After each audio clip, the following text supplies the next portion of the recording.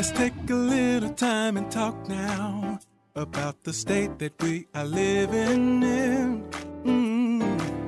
Political, spiritual, maybe some laughs while you are listening to Phyllis Favor. Yeah. Take a minute, turn the radio up, and take a seat in the pastor's office. Right the frequency, tune in, get a word with Reverend Jonathan Mason. Oh, yes, you should. Take a minute, turn the radio up, and take a seat in the pastor's office. Ride the frequency, tune in, get a word with Reverend Jonathan Mason. Hey, Philly's favorite listeners, it's Pastor Jonathan Mason, and I want to welcome you to another edition of the Pastor's Office, a very special edition of the Pastor's Office. I shared with you last week, for those of you that are listening. Let me first just thank you for your continued support of the program and for just being Philly's favorite supporters. But last week, I shared with you that we weren't going to have any guest in the studio to talk about what's going on in Philadelphia, to talk about what's going on in Pennsylvania, to talk about what's going on in the nation. I shared with you that we were going to have a special show in dedication to the greatest woman I've ever known, my favorite lady, my mother. And she transitioned from labor to reward on August the 13th. I'll never forget it as long as I live. 11:36, I received a text message from my brother that read very simply, "Mom is resting in the arms of Jesus." And it was at that time that my life, I know, was forever changed. And so I wanted to just do a special show just to talk about this great woman. Her name was Eunice Deborah Mason, and she gave birth to 5 young men. 5 young men. She never had a daughter. She gave birth to 5 young men. 2 of them died in childbirth, and my brothers can kind of clear that up for me as we talk here this afternoon. But 3 of us are still here. 3 of us are still standing. The oldest, Aaron Joshua Mason, middle child, Nathaniel Luke Mason, and then myself, Jonathan Andrew Mason. I gave you all our government names. Don't y'all go Googling and looking up stuff now. But at the end of the day, we're here in studio today. This is my first time having my brothers in. I've had my sons in to go on air, but this is my first time having my brothers in. These are the guys I grew up with in Abington. These are the guys that we know each other like, I don't know, like you know your ABCs. And so they're here with me today, and I want to welcome them into the pastor's office for the first time, but certainly not in this room or up on this floor for the first time. Aaron, Luke, welcome to the pastor's office. How y'all doing today? Doing well. Happy to be here. Okay. Now, first of all, I think, Luke, this is your first time actually being in the studio. You remember this second floor. Y'all talk to me about what used to transpire, what used to take place on this second floor before we converted it into radio offices. The room that we're in was the trustee room, and when we grew up, we were junior trustees, which meant that we came in here and we watched them count, and then we counted, and if they came up short, we had to give up 50 cents to $1 as well, and as a evidence of our commitment to being junior trustees. So now I got to share this, and this is true, no joke. I had not, before we started to build the studio in 2020, I had not been on this floor in years. I had not been up here, and the doors were locked, so we had to kind of get somebody to come in and jimmy the doors open. Aaron, I promise you, when I stepped into this room, it felt like I was stepping back into 1978. They still had the green money counter up here. Y'all remember that green money counter? Absolutely. They still had the green, and I've kept that chair over there. Look at that chair underneath that box. That chair over there was one of the chairs that was here in the offices when the trustees used to come up. Now, what used to take place over in this room? Wasn't that a Sunday school room? Yes. Right. It was a Sunday school for young people. Yeah. So for Philly's favorite listeners, watch this. And Aaron, they can't hear you shaking your head. So at some point we need you to say something. But Philly's favorite listeners, I got to remind you, we built this studio on the second floor of the Northeast Baptist Church, where I serve as the pastor, where all three of us grew up under the pastorate of our father, the Reverend Nathaniel Luke. Lord have mercy, of our father, the Reverend Lee Mason Jr. And so we've been here for a mighty long time. We know I think we can turn the lights off in this building and walk these halls and never, ever miss a step. But moving past the building, moving past nostalgia, our mom passed, y'all. Our mom passed. Aaron, you spent the most time with her. And I know the closeness of your relationship. Talk to us, man. Just talk to us a little bit about your memories of our mother, and some of the things that you're going to hold close to your heart for the rest of your life. Well, this is totally impromptu, so you got to bear with me. But to me, she was the strongest person I ever met. She put up with a lot of stuff that she didn't need to put up with. And when you saw her in the street, you'd see her smile, you see her dressing, and you wouldn't think anything was wrong. And she was patient with us and everything she had to deal with. And one of the things I really admire was her work ethic. She'd get up at 5 o'clock in the morning. Every morning. Every morning. Go through her routine and head to work. Before she got the car, she walked. When we were on Arnold Avenue, she only walked about 4 or 5 blocks. When we moved to Coolidge, she walked an extra, maybe I would say 5 country blocks. And she stood on her feet all day.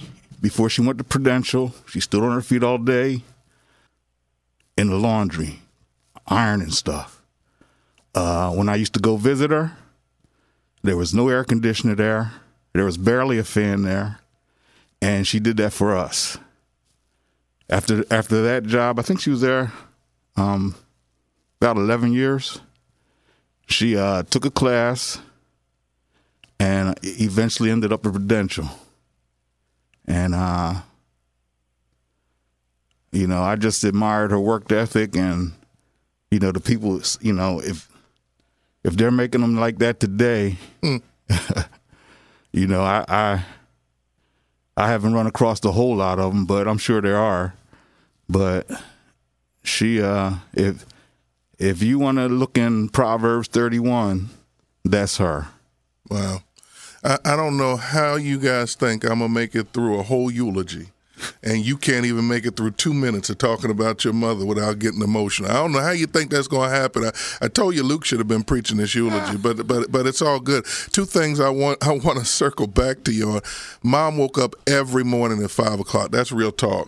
And the reason she had to wake up at 5 o'clock every morning is because we only had 1 bathroom in the house. Exactly. And she spent 2 hours in the bathroom getting herself together every morning.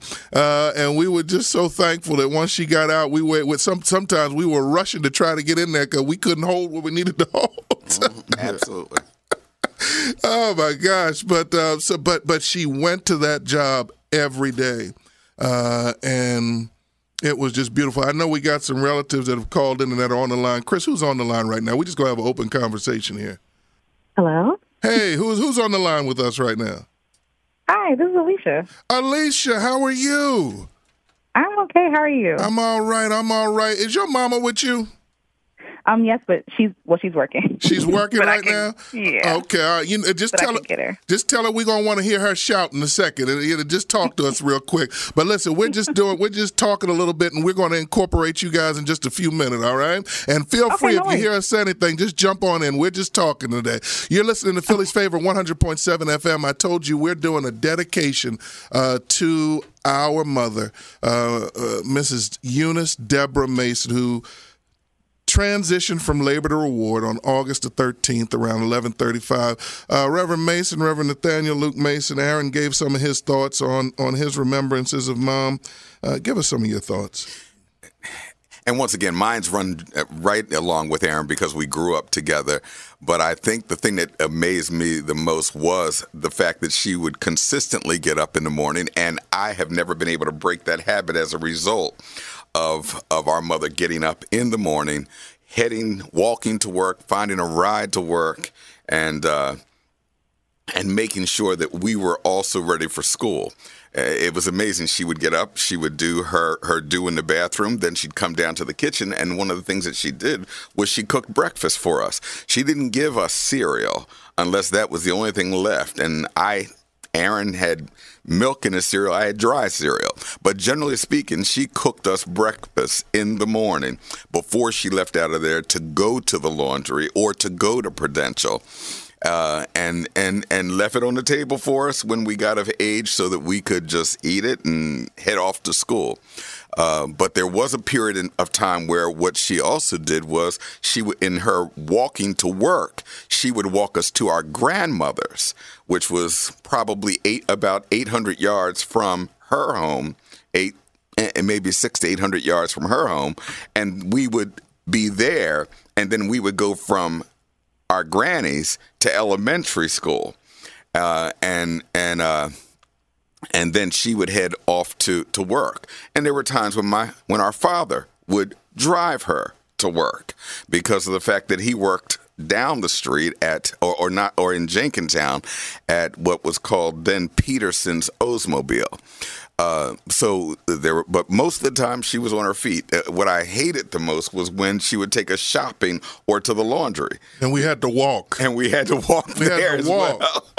Long before there was an Oldsmobile, a 1977 Oldsmobile to drive. We had to walk. We had to walk all the way up to Willow Grove and walk back. I caught the tail end of that, but you guys got it for real. And that's why I guess y'all can walk, and you got your walking shoes now. But you know what? There was a word that Aaron used. Mm-hmm. That word was strength. Mm-hmm. And that she was one of the strongest women. Absolutely. That I'm not even going to say she was the strongest woman I ever met. Mm-hmm. Talk to us about her strength and how that played a role in your development as a man. Well, being able to see her deal with some of the negative issues that impacted her life, whether it was my father was a great man and we loved him dearly, but at the same time, he was a tough man to deal with. And so there were moments when it was tough for her to take whatever he handed out, but she took it anyway and remained a faithful wife and a loving wife, a dedicated and a devoted wife to her husband. But at the same time that she did that, she did it to remain also committed to her children, to make sure that our family stayed together. And marriages are not easy. Even in my own life, it's not easy, but you have to, she did everything in her power to make sure that there was no breach in that marriage in order to just continue to give us a healthy lifestyle. But the second thing about her strength was that to go to work to actually first have to walk to work, then at times to have to find a ride to work, she never missed a day unless it was for us. Her attendance was literally perfect. As a matter of fact, my mother opened the door for me to work at Prudential on 2 different occasions, and I had to ride to work with her every morning. We got to work a half an hour early so that she could be at her place, I could be at my place, And literally, there was never a day that I missed. I always had perfect attendance for her. That required strength. When today people will call out on any old situation. If they feel like going to a baseball game, they'll call out. If they feel like that, they just need a moment off. A mental health day, they'll call out. There were no mental health days for her. Her mental health was making sure that she earned the kind of money to assist my father in maintaining and securing a livelihood and a well-being for us as her children. Aaron, Luke talked about the fact that our dad was a great man, but he was a tough man.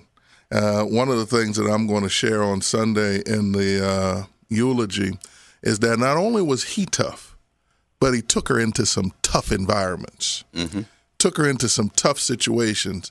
And one of the things I'm going to say, I'll kind of foreshadow what I'm doing here. I said, I want to channel the OJs. They smile in your face, but all the time want to take your place. Talk to us about, you guys grew up in situations that I wasn't in. And certainly, no TMI, we're not going to get, but her ability to handle all of that and still be there for us, her ability to handle all of that and still smile at some of the folk right that had an agenda for her. Right. Talk to us. Well, as with any organization, you're going to have conflict. You're going to disagree, and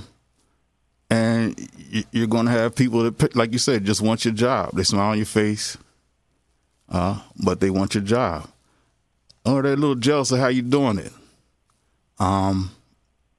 And even after one of these meetings where she was frustrated with the situation, she still came home, still sat on the phone counseling people, and was still able to be our mother.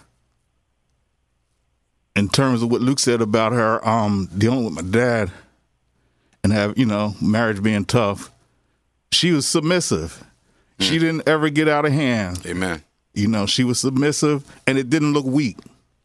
It did not look weak, and she was there every day. And I stopped eating breakfast for a while, I'll admit it, because Luke's food seemed to be warmer than mine every time I touched it. So for a while there, I stopped eating breakfast. And she kept making it for me. She kept making it for me. She was steady.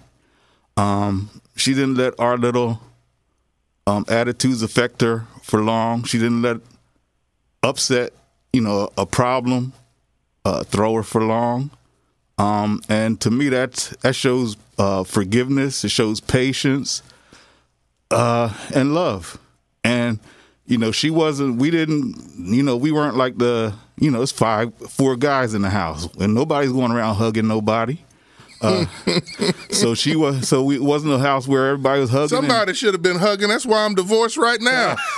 My goodness, man, why ain't nobody teach me some sensitivity? Well, you got guys in the house, man. Gracious be. All right, it's all good. Listen. We got one of our cousins on the line, sweetheart. That every time I see her with my mom, they just smile and love on one another. Alicia, you out there, darling? I'm here. Talk to us about some of your memories of Aunt Eunice. Oh, first of all, I love you all, and I'm sorry. I thank you all for sharing her with us. What I remember, obviously, I came in later in her life, but what I remember most about Aunt Eunice was her humor, her stories, how she would always be smiling. Even in her telling me stories and things that were close to her heart, there was always silver linings on the end of her stories. There was always something positive at the end, and things that I know would devastate me, would break my heart and probably break me. Yes, she was strong, but she was also joyful. Amen. And I admire that about her. And one phrase that she said that, again, sticks with me to this day is she said, when we were at my Auntie Jackie's house sitting on the couch together, and I'm, just asking her questions, and she said, I plan on living until I die. And that, that sat with me because she did that.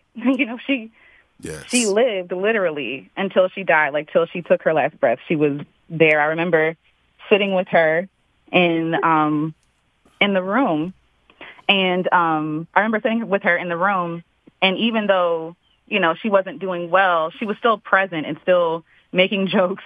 We were rubbing her feet, and, she was joking about her feet and things like that, and still able to bring the joy into the room in a kind of somber situation like she does. And she just did it effortlessly. I don't know. I don't know where that came from, but I'm blessed by her. I'm blessed by her strength, her stories, her vulnerability, the way that she owned stuff that happened. I'm like, yeah, that happened, and I'm here, and look at me, look at me now, and she looked good doing it. Right. And like you said, Alicia, you came a little bit later, but one of the things that I took, I don't know, I used to love to go up to 2640 Lamont Avenue. And that was the home of our Barbara, your grandmother. And that used to be the gathering place. Mm-hmm. That was the gathering place for the family. And when I think about that house and all the great times we shared there, Labor Day, cookout, Memorial Day, cookout, Christmas, Easter, we were there. And when you ride by that house and look at it now, it's a small place. Mm-hmm. But all of us, all the family was there. That was the place. Yes. And Aaron and Luke, what I loved, now let's be clear, Barbara's kids got all the attention. We didn't get so much, but I used to just love to sit back and watch them. It was a comedy show. Everybody had jokes. We just had a good time. We ate. Man, I used to pick on Damon in the back because I guess I was mad wasn't nobody talking to me. You know what I'm saying? But talk to us about those experiences up on Lamont Avenue. Talk to us about, sitting out on the porch with Uncle Fred and all the ladies. Everybody walk by, Yabo. And talk to us a little bit about that. Luke, go ahead. Hold on. Y'all had fun. Uh-huh. I cleaned and I cooked. Well, that's because you kept getting kicked out the house. So you ended up having to move somewhere every few minutes. So that's why you was cooking and cleaning. No, my cousin Jackie taught me how to clean and she taught me how to cook. And I wasn't with Aaron and the rest of them. They used to hang out in the woods. I didn't like the bugs. I didn't like the worms. I didn't like the mosquitoes. So I hung around where the food was, and I hung around where I felt safe and secure. But the times that we had there, at moments we had times when we had concerts there. They would sing in the backyard. We would have the cookouts, but at the same time we would have a concert. Jackie, Valessa, the Huff Girls would come and sing and entertain.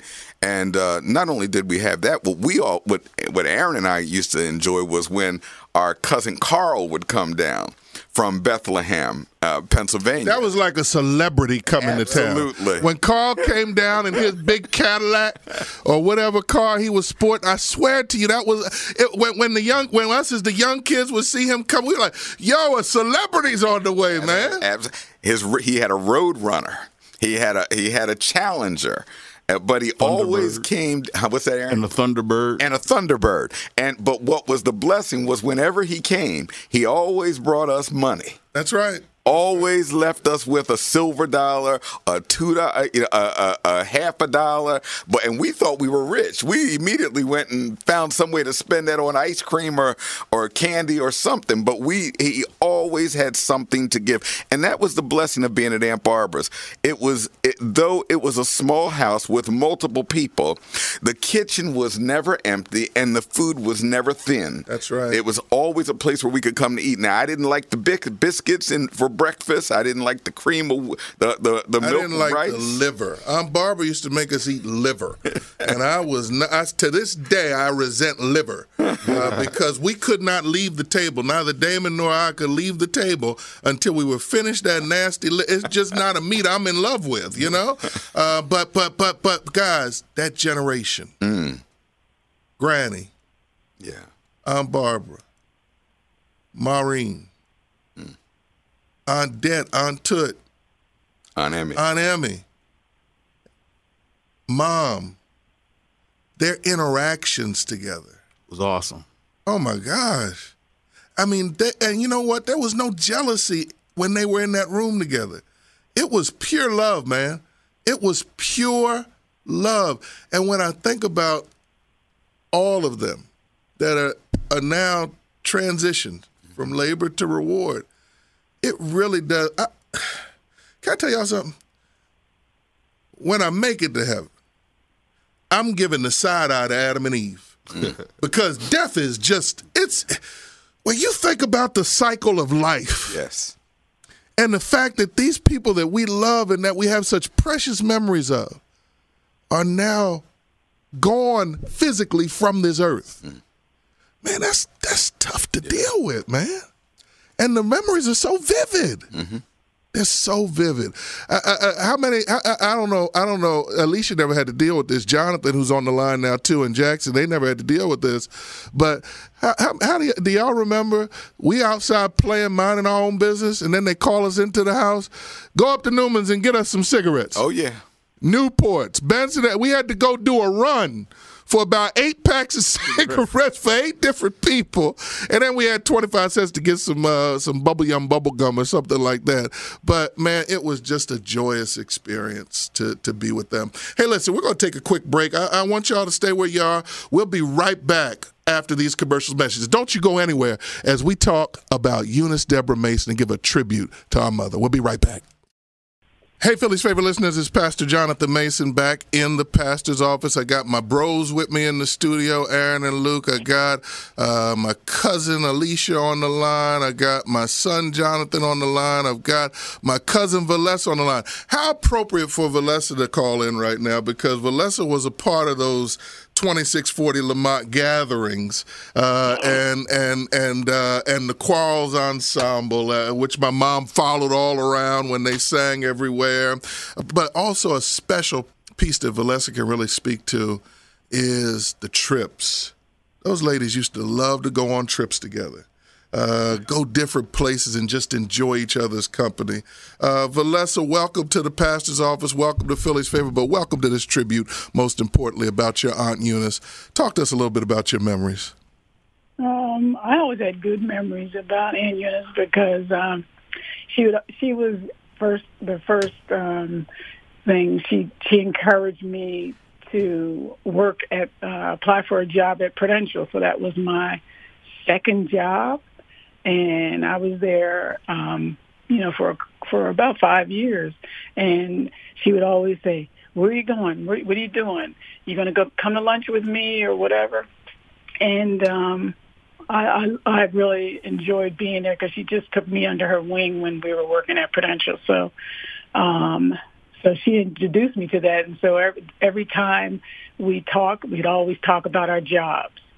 We always talk about, what we're doing at our jobs and, things of that nature. But I really enjoyed spending time with her. And when we would, Jackie could speak more to the most of the trips that they went on, but we actually, whenever we went to Virginia Beach, we went to Atlantic City. We did a lot of things, and we always had picnics, and we just enjoyed time being together. Green Lane. Yes, Green Lane. Yes, Green Lane. Who could forget that? Absolutely, absolutely. Jonathan Jr., my baby boy. I got to share this. So, and I haven't even gotten to the point to talk about Mom's illness yet, but when we were in the hospital on that Saturday, which was a tough day, I really couldn't stay in the room. I went out into the lobby and just kept myself busy on my laptop trying to work. I just could not bear to be in there when all the ladies were in there and my sons, because I just knew I knew where I was going from an emotional standpoint. But after Luke, Cindy and Jessica and Eunice left, I went in. And just as I suspected, about 2 minutes in, I lost it. And my boy, now you talk about we didn't do a lot of hugging where we grew up. My boy came running across the room to me and hugged me. And I said, man, I'm good. He said, no, you're not. You need this hug. This is my son talking to me. Right. It blew me away. Blew me away. Jonathan, talk to us about your grandmother. You spent a lot of time with her. She used to always ask you about where you're taking Spanish in school, but you're very capable of speaking and sharing your own memories. Talk to us about Grandma. Oh, well, Grandma. Very interesting. I was just thinking about you and Grandma are actually very much alike. Have you ever noticed that? I have not. Help me out here. You both like things in a very particular way. Okay. Like she likes her couch cushions in a certain way. She doesn't like anyone to touch the vases at the house. Very much alike in that way. Okay. She did ask me about Spanish class a lot. But that was like back during the pandemic, when me and Jackson, it was just us three in the house. And it was kind of interesting getting to sit around and talk with Grandma and just talk about interesting stuff. She actually is pretty good at talking about stuff, even at her older age. She can go on about a lot of things. And I would sit and listen. It is kind of important to just sit around and talk to the older generation, see what they have to say. Have some good things to say. Absolutely. And another strong memory about Grandma is her strong faith. I think that everyone could probably say that's a very big part. And she believed, and I think it is a testament, because she went through a lot, and to still have such a strong faith says a lot about her. Absolutely. That's my 16-year-old talking, y'all. Talking about Grandma. Hey, guys. You holding up traffic. Huh? You holding up traffic. Is that Jackie? Yes, that's me. I'm in the car. All right. You fussing at somebody live on the air, cousin. You... I'm sorry. Listen. But I want this family here. It's all good. I want to center this because Jackie played a very special role in Mom's life. She played a very special role in Mom's life. I remember when I was in college. Mom actually lived with Jackie for I don't know how long. Jackie can give the time period, but I think it was almost a year or close to a year that she lived with Jackie. Jackie was always there for Mom in every way, shape, or form, and up until and including these last couple years where Mom was really needed support. Jackie would pick her up, take her to her apartment and cook for her, take her wherever she had to go. They were road buddies. Jackie, talk to us about Aunt Eun. Well, Aunt Eunice, she didn't play. That's all I can tell you. She did not play. She was just on point. Anytime you needed a word from God, she always had it. She was always praying, always, giving you encouragement, telling you about life. And just telling us to stay strong and to continue on the things that we were doing. You know? Yeah. That was my girl. Absolutely. But Jackie, you work in the medical, you work in the medical industry, and you gave Mom a lot of care in her final years, and I think on behalf of Aaron, Luke, and myself, I think we can all say we really thank you for what you did. Absolutely. Much appreciated. Yeah, we really appreciate what you did, and we'll never, ever forget the love that you shared with her. But talk, I really want to hear from you about those later years, and because one of the recurring themes in this conversation has been her strength. Just think a little bit about the strength that she displayed, even as her physical body was deteriorating. Well, she was a fighter. She was definitely a fighter. She, no matter what came, she was always praying. Especially days when she really didn't feel good and feel well, and she just told that she was here for a purpose, and she wasn't leaving here until God said she was going. So, she just was a fighter. I mean, she didn't give up. Even till the end, she was praying. Even when she was on her deathbed, she was just praying and asking God to just help her and let her not be a burden to anybody. And and she just wanted to have peace. That's all. And she just kept everybody going. And I think there's two sayings that I'm going to share in my eulogy on Sunday. And I know Luke is going to share in his commentary, but one was God's got a purpose and a plan for all of our lives, and then the other, Lord, give me strength for the rest of this journey.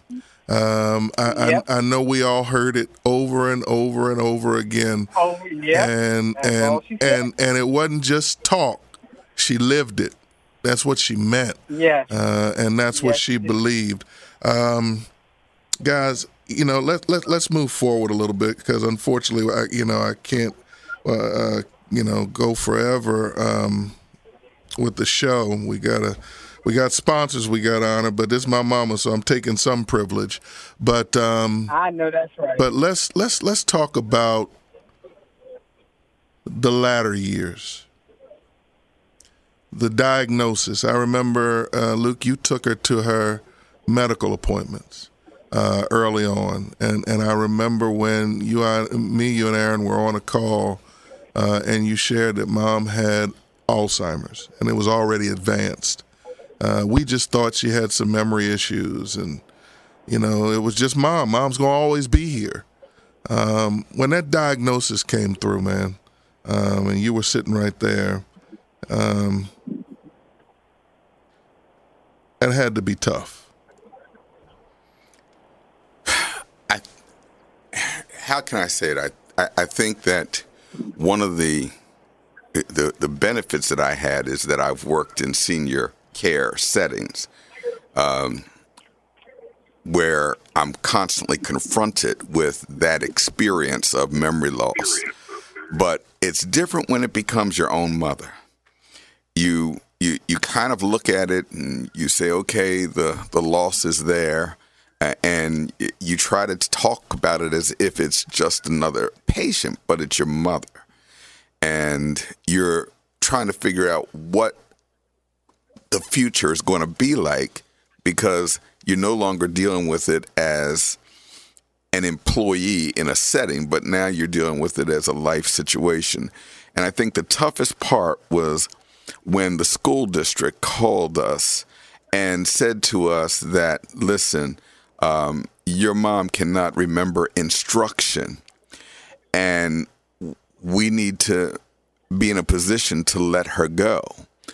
And at that point, I then went to the school district and talked to them about the impact that would have on her if they just terminated her. And so at that point, I negotiated with them a way of bringing my mom in, having a discussion, and moving her to the place of actually retiring, so that would never be a memory, because it was painful when the principal called, and it was painful to think that they were going to terminate a woman that has never known the word fired. And because she was always a committed worker, as Aaron said, she had that kind of strength and that fortitude. And as I said, that she never missed a day. And so the end result was that we talked with human resources and took her in, and she started talking to them. And as she began to talk with them, we moved her to the place where she was willing to say, you know what, I'm going to let this job go. But that was a hard moment, because even though she let the job go, in the later years, every morning she woke up talking about getting ready to go to work. And we had to figure out how to let her know, okay, get ready. But ultimately, work was not the place where she had to go. Right. And we had to figure out how to make her comfortable with that, and that was not easy. Right. Absolutely. I just want to say her conversation, though, she could hold a conversation. She could talk to you about anything. She just forgot that she just said it. Right. That's her Alzheimer's. It wasn't like she didn't know where she was, what she was doing. She just forgot that she asked that or said that. So she was a different kind of Alzheimer's to me. And you know what? Really? One thing that I give God praise for is that she left here still knowing all of her family. Yes. She left here still knowing. As a matter of fact, she remembered members of the family, Jackie and Valessa, that either I didn't know and Luke forgot. Because she talked because she was sitting in the bed at Abington Hospital, and I said, "Mom, you remember Aunt Det? You remember Aunt Emmy?" And she said, "Yeah." Mm-hmm. And then she added to this. This is what she said. She said, "And Mammy." I said, "Ma, who in the world is Mammy? Who in the world is Mammy?" And she was sure that there was I said, "Mom, I don't think that." She said, No. Betsy. It was my mother's sister. And so I called Luke and I said, "Luke, was there a fourth sister?" And no, not at all. That's not so. That's not so. I said, "Well, Luke, Mom sure seemed pretty sure that there was a Mammy." And so next thing I know, Jackie, I guess he called you. Sure did. And Yeah. I sure did. So with advanced Alzheimer's at the age of 90, she was still imparting wisdom and teaching us, because I certainly didn't know about a Mammy. Right. Yeah. It's amazing. It's absolutely amazing. Yeah. I gotta jump to this topic, guys. Mom got to the point where she needed a lot of care.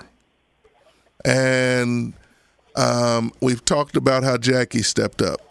I live 90 miles away. I did as much as I could. But one person that jumped up and stepped up that I feel like we can't even end this conversation without talking about, Luke, is your daughter Jessica. I remember. And the 3 babies. and you know what? And I'm going to talk. 3 babies. Yep, absolutely. And I'm going to talk about how important that is in just a few minutes. But let's talk Jess for a second, because when Luke came to us, Aaron, and said, this is how we're suggesting we do this. Mind you now, Luke lives 2 minutes from my mom. So he had to be the one, his family had to be the ones that were primary caretakers for her, because neither one of us were close by. And when he talked about, Jess is going to take care of her during the day, I'm like, I don't think that's what we need to do. I think that's stunting her growth professionally. Let her go work and let's figure out another way, because I think it's unfair to put that on her. And it caused some, listen, we're Lee Mason's sons, right? It caused some tension. But now when I look back over this, and I think about what that girl did, that woman, I'm sorry, she took care of Mom every day. Came down to that house, got her in the morning, took her up to the house with her children. You know, they went here, there, and everywhere together. You can't in any way put a value on what that meant to Mom and how that probably helped to prolong her life. Before we go to Luca, he over there breaking down. Aaron, talk about that. Well, also, let me say before you were talking about how lucid and how clear she was when she had conversations. So I was kind of like, well, maybe she was just had a bad night or sleepy. But when we sat in that doctor's office and they gave her tests and she couldn't remember the year or she had problems with sequences, that's when it hit me. That's when I realized that the woman that knew everything, handled everything, that's when I realized she had a problem. And I want to say that,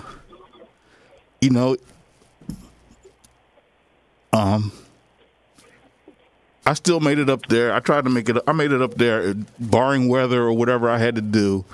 I was there like 3 days a week before COVID.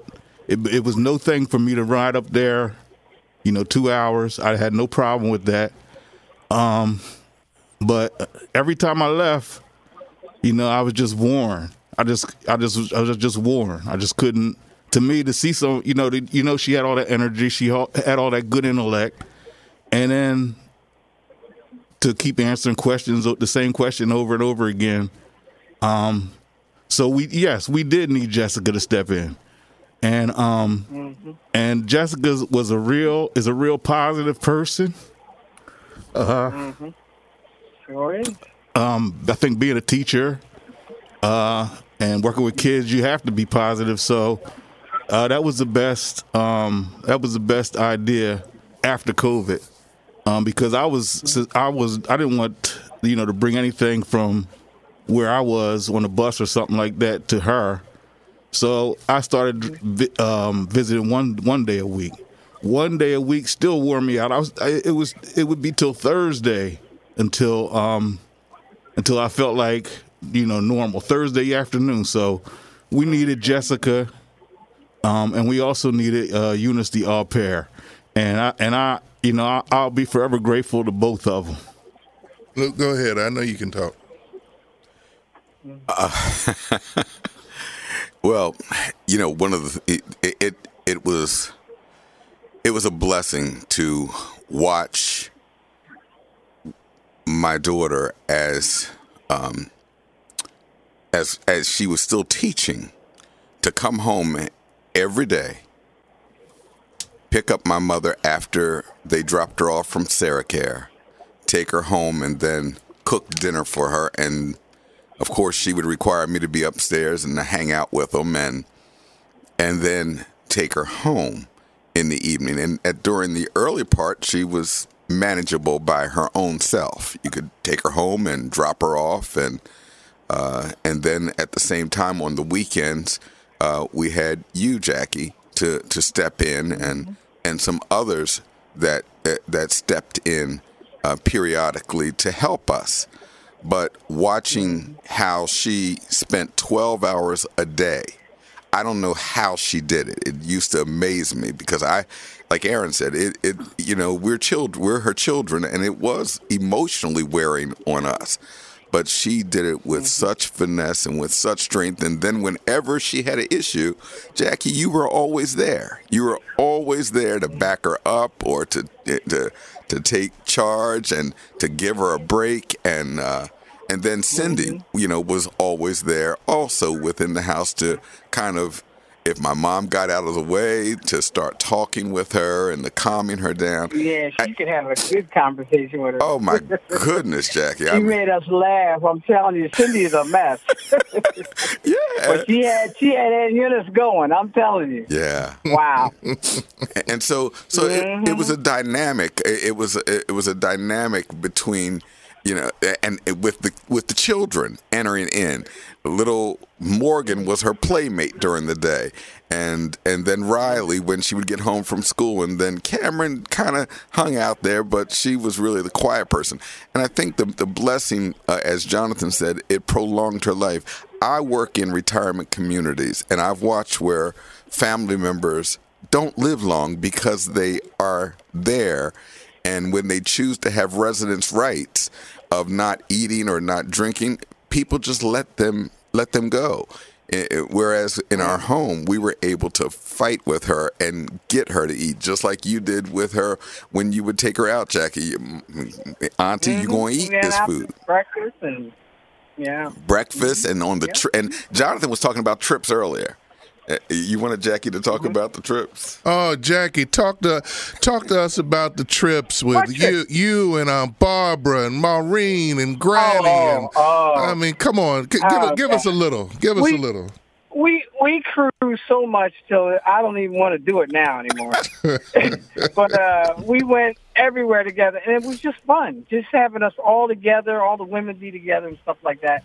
That was really fun, and that's one thing about being around your older, relatives and stuff like that, because they give you the little nuggets, and they don't even know they're giving it to you. You know what I'm saying? They're saying things and doing things, and when you do things together, it brings more unity. And they kept the family together. That's right. They kept and to watch her be the last matriarch to go, it's like it kind of like saddens me because okay, it's our turn. You know what I mean? But in this generation, it's not the same. It's not. If mom or Aunt Eunice said this is what we're gonna do, then everybody did it. Everybody came. Everybody. It was no ifs, ands, or buts. You made it there. But now everybody goes their own way, their own. They do their own thing and all that kind of stuff. So I don't know. We're gonna keep trying. That's all we can do. Yeah. As the next generation to go, but we do have to pass on that love, and we do have to pass on that wisdom, just like they had it. Regardless to how it's received, we still got to continue it, and that's just what we got to do. That's right. That's right. That's right. Yeah. That's right. Yeah. Valessa. Okay. Luke does not have radio etiquette. His phone is going off right by the microphone. But that's okay. That's all right. That's all right. That's all right. I turned it off. That's all right. Valessa, final thoughts as we prepare to. As a matter of fact, you know what? Let me double back. I'm gonna come back to you, Valessa. Luke, the value of having mom with Morgan, with Cameron, and with Riley almost every day. These are memories they're gonna have the rest of their life. That value. Talk about that. It was tremendous. It was tremendous to watch her work to be with them. They were able to play with her and to see an older woman who actually would get on the floor and act like she was riding a bike on her back, and exercise. They loved her. Oh my goodness. Didn't they, Jackie? Yes, they did. They were all over her. And she didn't want, when I was coming to pick her up, the smallest one said, "Oh no, she can't go. She has to stay here with us." I'm like, "Oh, can I have her for a little bit?" That was Morgan. Oh my God. Yeah, Morgan was her playmate, and so when we actually went on vacation this past week and went down to Florida, we did it we maintained that vacation purposely with the intent of being able to share with the children that mom had gone to glory, without them being home and having nothing to distract them. And when we told them, it was they literally broke down in tears and cried until 12 o'clock. They cried themselves to bed, and Morgan said, "Can we go see the stone?" What Morgan was saying was, "Can we go see the grave?" They had been over to the gravestone where our father is buried, and she wanted to go see the stone. And Cameron said, "Can we go by the house and say goodbye to the house?" And we had to tell her the house is still going to be there.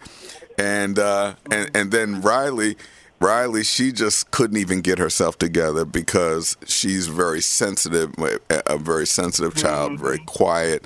But she just cried, but there, it was powerful to see the impact that my mom had on their little lives. One more thing, and then we're going to do final thoughts. Around 9 months ago, and you all know I've been going back and forth to Ghana for the last 6-7 years, and the Biko family, Ernest and Foster, and every time we go, they take care of us from the time we land to the time we leave. They are our security, our liaisons, our translators, everything. Well, they had a daughter that they sent to the United States to become an au pair in California. And for whatever reason, it did not work out. And so when Ernest called me, the father, to tell me that his daughter was about to come back to Ghana, which in the African culture, that was like a mark of shame. Like, we're so proud to send her over there. We had the big party to send her to America. She's going to do great things. And now because California didn't work out, she's on her way back home. I don't know. An idea sparked in me, and I went to my brothers, and I said, listen, and you got to understand the picture here. Luke was spending the night at 1544 Coolidge at my mom's house. Mm-hmm. And he's got a wife at home. He's got a family at home. And mom had gotten to the point where she needed that care. And so I brought the idea to Luke and Aaron, and they were receptive. And I believe it was in November that Eunice joined us in Pennsylvania to provide basically 24-hour care for my mom. And she dealt with her with such sensitivity and compassion. And so, I do believe in giving folks their flowers while they can smell them. Aaron, speak to Eunice and her impact. Luke, speak to it, and then Jackie, you had contact with her. You guys speak to her impact as well. And again, I believe, just like Hezekiah, I believe Mom was granted a little bit more time when that young lady showed up. Aaron, go ahead. Well, I mentioned her earlier. She. What I couldn't believe is, every so often my mom would have her moods, and I would have to back off because I'm the son and I'm being told what to do, and it's a little conflict inside of me. Be like, should I be authoritative? Am I the son? Can I run somewhere and not have to make this decision? And Eunice would be there, and she would just come in there with that small voice and say something to distract her. Then they would get together, and whatever she did to distract her, she kept on that road. She might have fed her or something, whatever. And she calmed her down, and she kept me from being tense. So, I think she helped a lot in keeping my mom calm. And I don't know how she did it, because sometimes, I was about to pull the little bit of hair out I got left, and I would have needed tweezers. And I was going to go get them. But she, I'm in the hospital and stuff like that. I may not have said anything, or I might have appeared rude, but it'd be just basically because I was trying to control myself. But I'll probably be like that Sunday too. I don't know, but I'm grateful for everybody that helped. And if I can't talk to you, it's just because I don't want to break down. I get it. Jackie? It's okay. It's all right. Yeah. I just wanted to say that she has a gift. And that gift, you can see of passion in her when she speaks, because she speaks so soft. She's timid, very shy, but direct. Right. She it's almost like she knew her already, because when she said something to her, then Aunt Eunice responded to her. Right. At first, she, of course, getting used to somebody new. That's always a thing. But I didn't see that. I saw when she spoke, and Aunt Eunice listened to her, and Aunt Eunice said, "Okay, and I'll see you when I get back." Oh. You know, because when I go pick her up and take her out. And she, you know, she has a kind heart, and you can see it. Yeah. I can see it, and you know. Can I add something to that before I forget? Go ahead. Yeah. When she first came there, when she first started work, when you started first working there, Mom, you know, and I would leave on Tuesdays, and she'd be, I don't want to leave. I don't be sit here with no stranger. I don't want to be left here with that. I said, Mom, I gotta go. I can't handle it. Were you gonna leave me here with a stranger? Who is this woman walking around my house? You know, so I'm there for an extra half an hour trying to calm her down. I'm like, she'll be good. And then Eunice would come in and she would say something to her. And then Mom was like, I said, well, I got to go. She said, oh, okay. But she still wasn't comfortable with it. But from that to where in the hospital and at the house, whenever she was upset, the person that could calm her down the easiest I saw was the au pair. It was Eunice. So. Yeah. Luke, you became real good. You've become very good friends with Eunice. Talk to us a little bit about it. What I appreciated about her the most was her ability to collaborate with Jessica and with Jackie. And in terms of caring for our mother, she made sure that she partnered with them to be part of the process of caring for her during those last months of her life. And she was patient with not only Mom, but with all of us. If we could not make it, she stepped in and did what had to be done, even though one of us may not be able to fill the role that we had at that point. And she would just patiently wait until somebody got there. And there were moments when she just volunteered and said, hey, look, I'll take this on. You go do what you have to do. And part of that comes from that background that she has in Africa, where they truly honor their seniors and their those that are of age. And it's just part of her culture to do so. And I told her one day, I said, well, now you're in America. Don't you ever lose that piece of your personality, which is what you were sharing, Jackie, of just that she has that gift of kindness and care. And it's so rooted in where she comes from. And so she was just a precious blessing to me, because every morning at 2:00, my mother was banging on the door asking me, what do I do today? And I'm saying, Mom, I got to get up and go to work at 5:30, 6 o'clock in the morning. Could you please go back to bed? She was it was just a blessing when Jonathan called and connected. I said, bring her over. Aaron said, bring her over. And it's history now. She's part of our life, and she's become part of our family. And whatever her goals are that she intends, we're here to help support her because she supported us. Right. Well, I've stayed away from the declining years for a reason. I just really wanted to talk about just the vibrant mom that we knew, the vibrant Aunt Eunice, the vibrant grandmom that we all knew and loved. But sadly, I've got to kind of bring this show to a close. Jackie said something several months ago to me, actually over a year ago, and she kind of mentioned it again on this call. She said that Aunt Eunice is the last link. She is the last of that generation. I call it the great generation in my eulogy. And she's going on now. Give us your final thoughts. I want each of you to give us your final thoughts on Mom,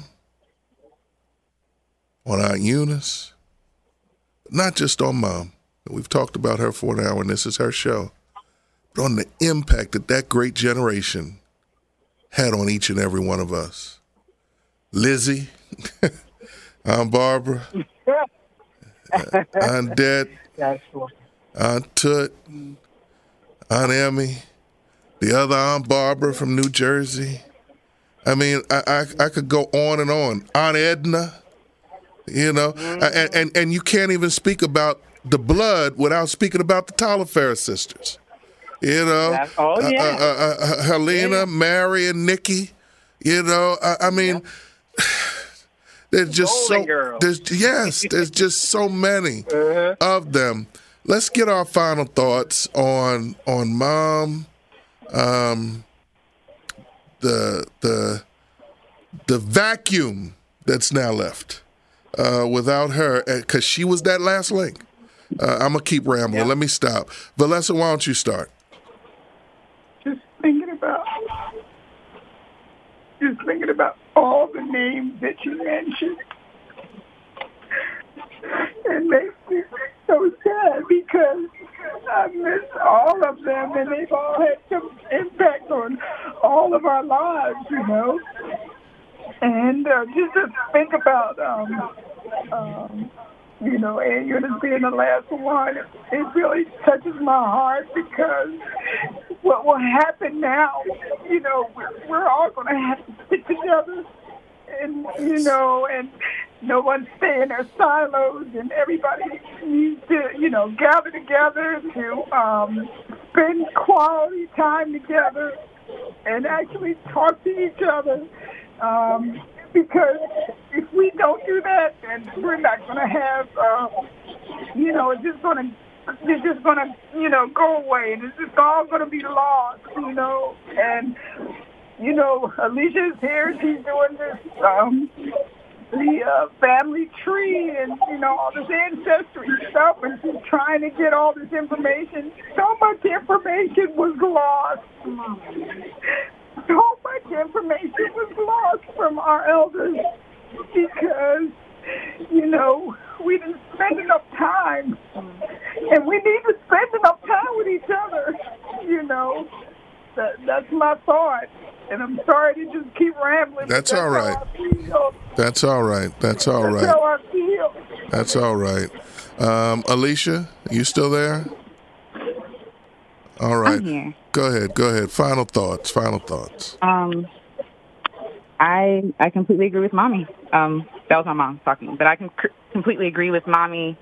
Seeing Aunt Eunice in her, I guess, latter years, she reminded me of Granny, like of seeing Granny, her stature, you know, the brightness about her, and and when Aunt Eunice, when Aunt Eunice passed away, I definitely felt like Mommy. Like I mourned for like missing Aunt Eunice, but also like I miss my elders. I miss the laughter you talk about in the hall. Like I know I wasn't there for everything, but the laughter at Grandma's house and how everybody was welcome, and it was just so warm. And even though like they didn't have much, they had everything. That's right. They had everything. Like that's right. Our elders had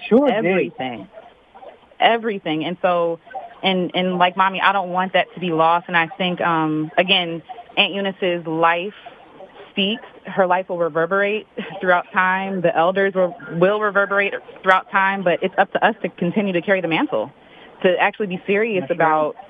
You know, to be serious about our family, our history, like to hold it as sacred and valuable. Like this is the stock that we're made up of. And listening to Aunt Eunice tell her stories and things like that, I tried to get everything I could from her before, you know, she passed away. Even when she said that she didn't remember things, I'd be like, well, try to remember, help, like, you know, try to jog her memory for certain things. And I'm grateful for the nuggets. But yeah, we carry the seeds. Like Mommy says, like it's lost. It's not. It's in us, right? Like, and so we have to keep. That's right. We have to keep coming together. Right. Yes, because we all have pieces of our elders, and we have to hold them sacred and honor them by loving each other. So yes. That's right. That's right.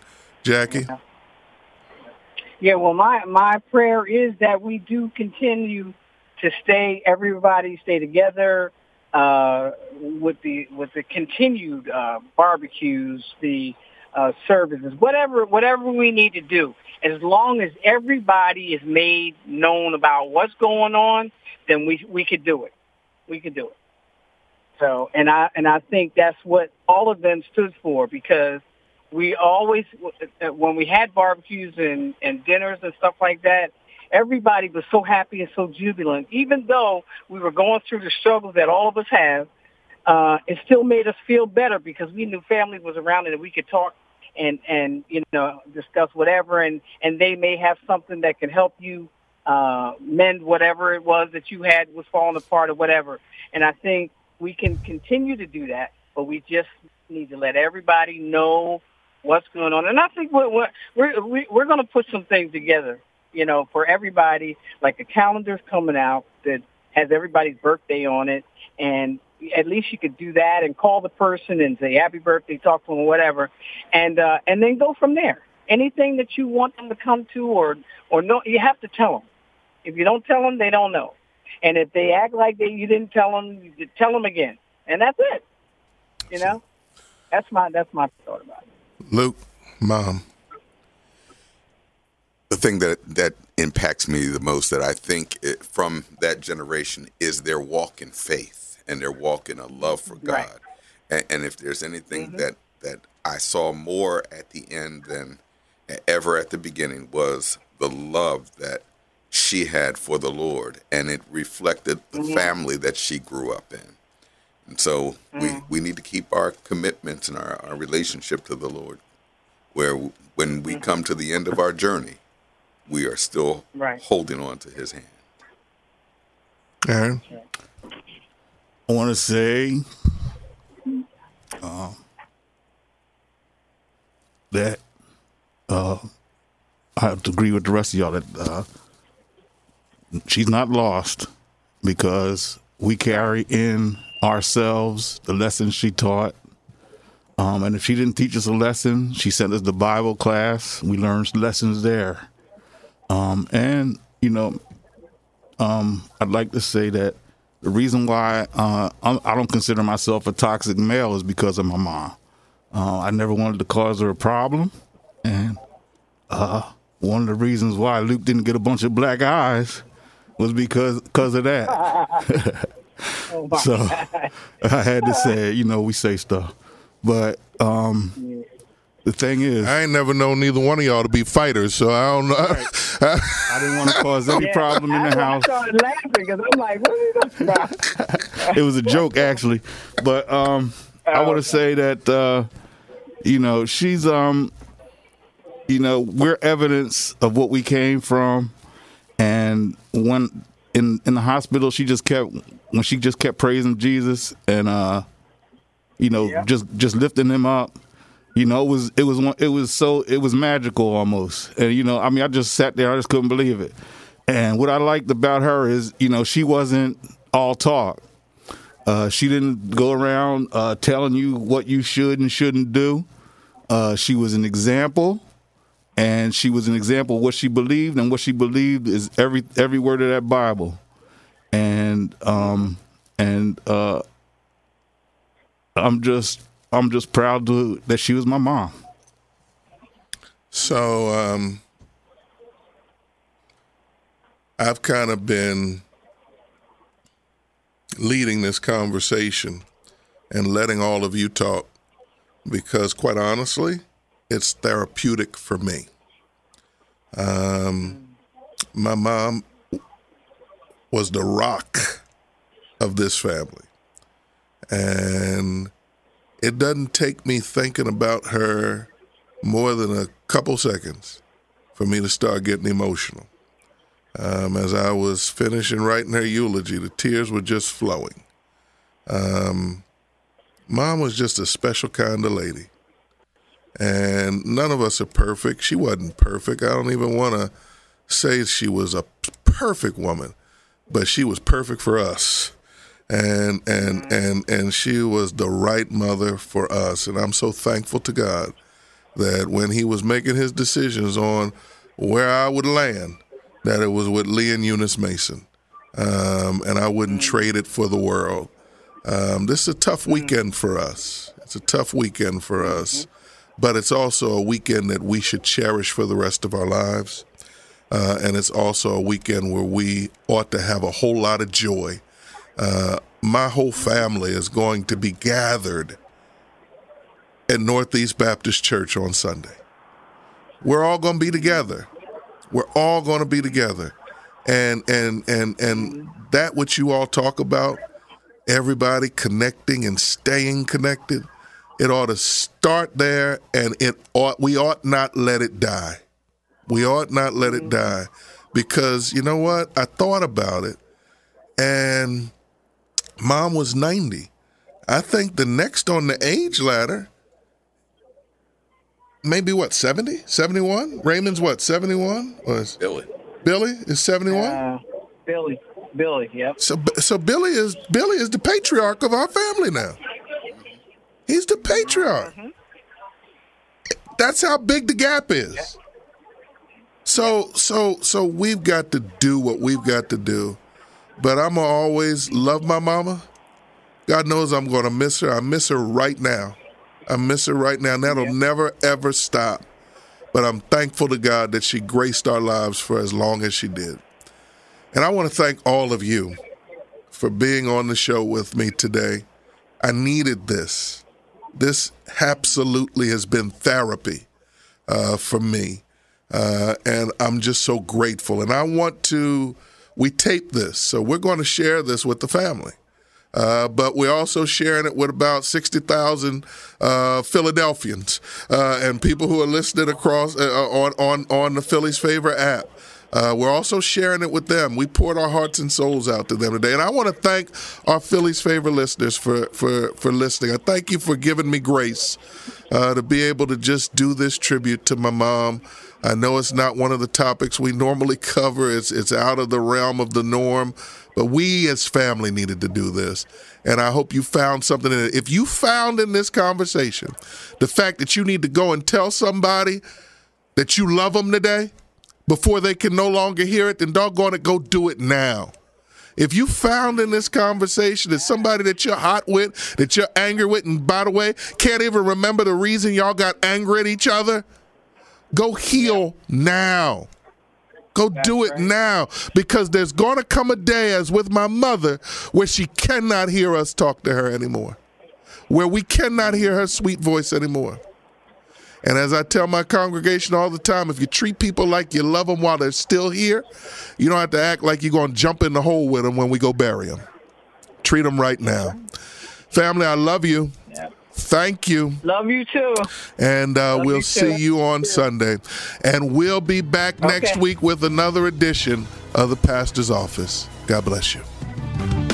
Let's take a little time and talk now about the state that we are living in. Political, spiritual, maybe some laughs while you are listening to Philly's Favor. Yeah. Take a minute, turn the radio up, and take a seat in the pastor's office. Right. The frequency, tune in, get a word with Reverend Jonathan Mason. Oh, yes, you should. Take a minute, turn the radio up, and take a seat in the pastor's office. Ride the frequency, tune in, get a word with Reverend Jonathan Mason.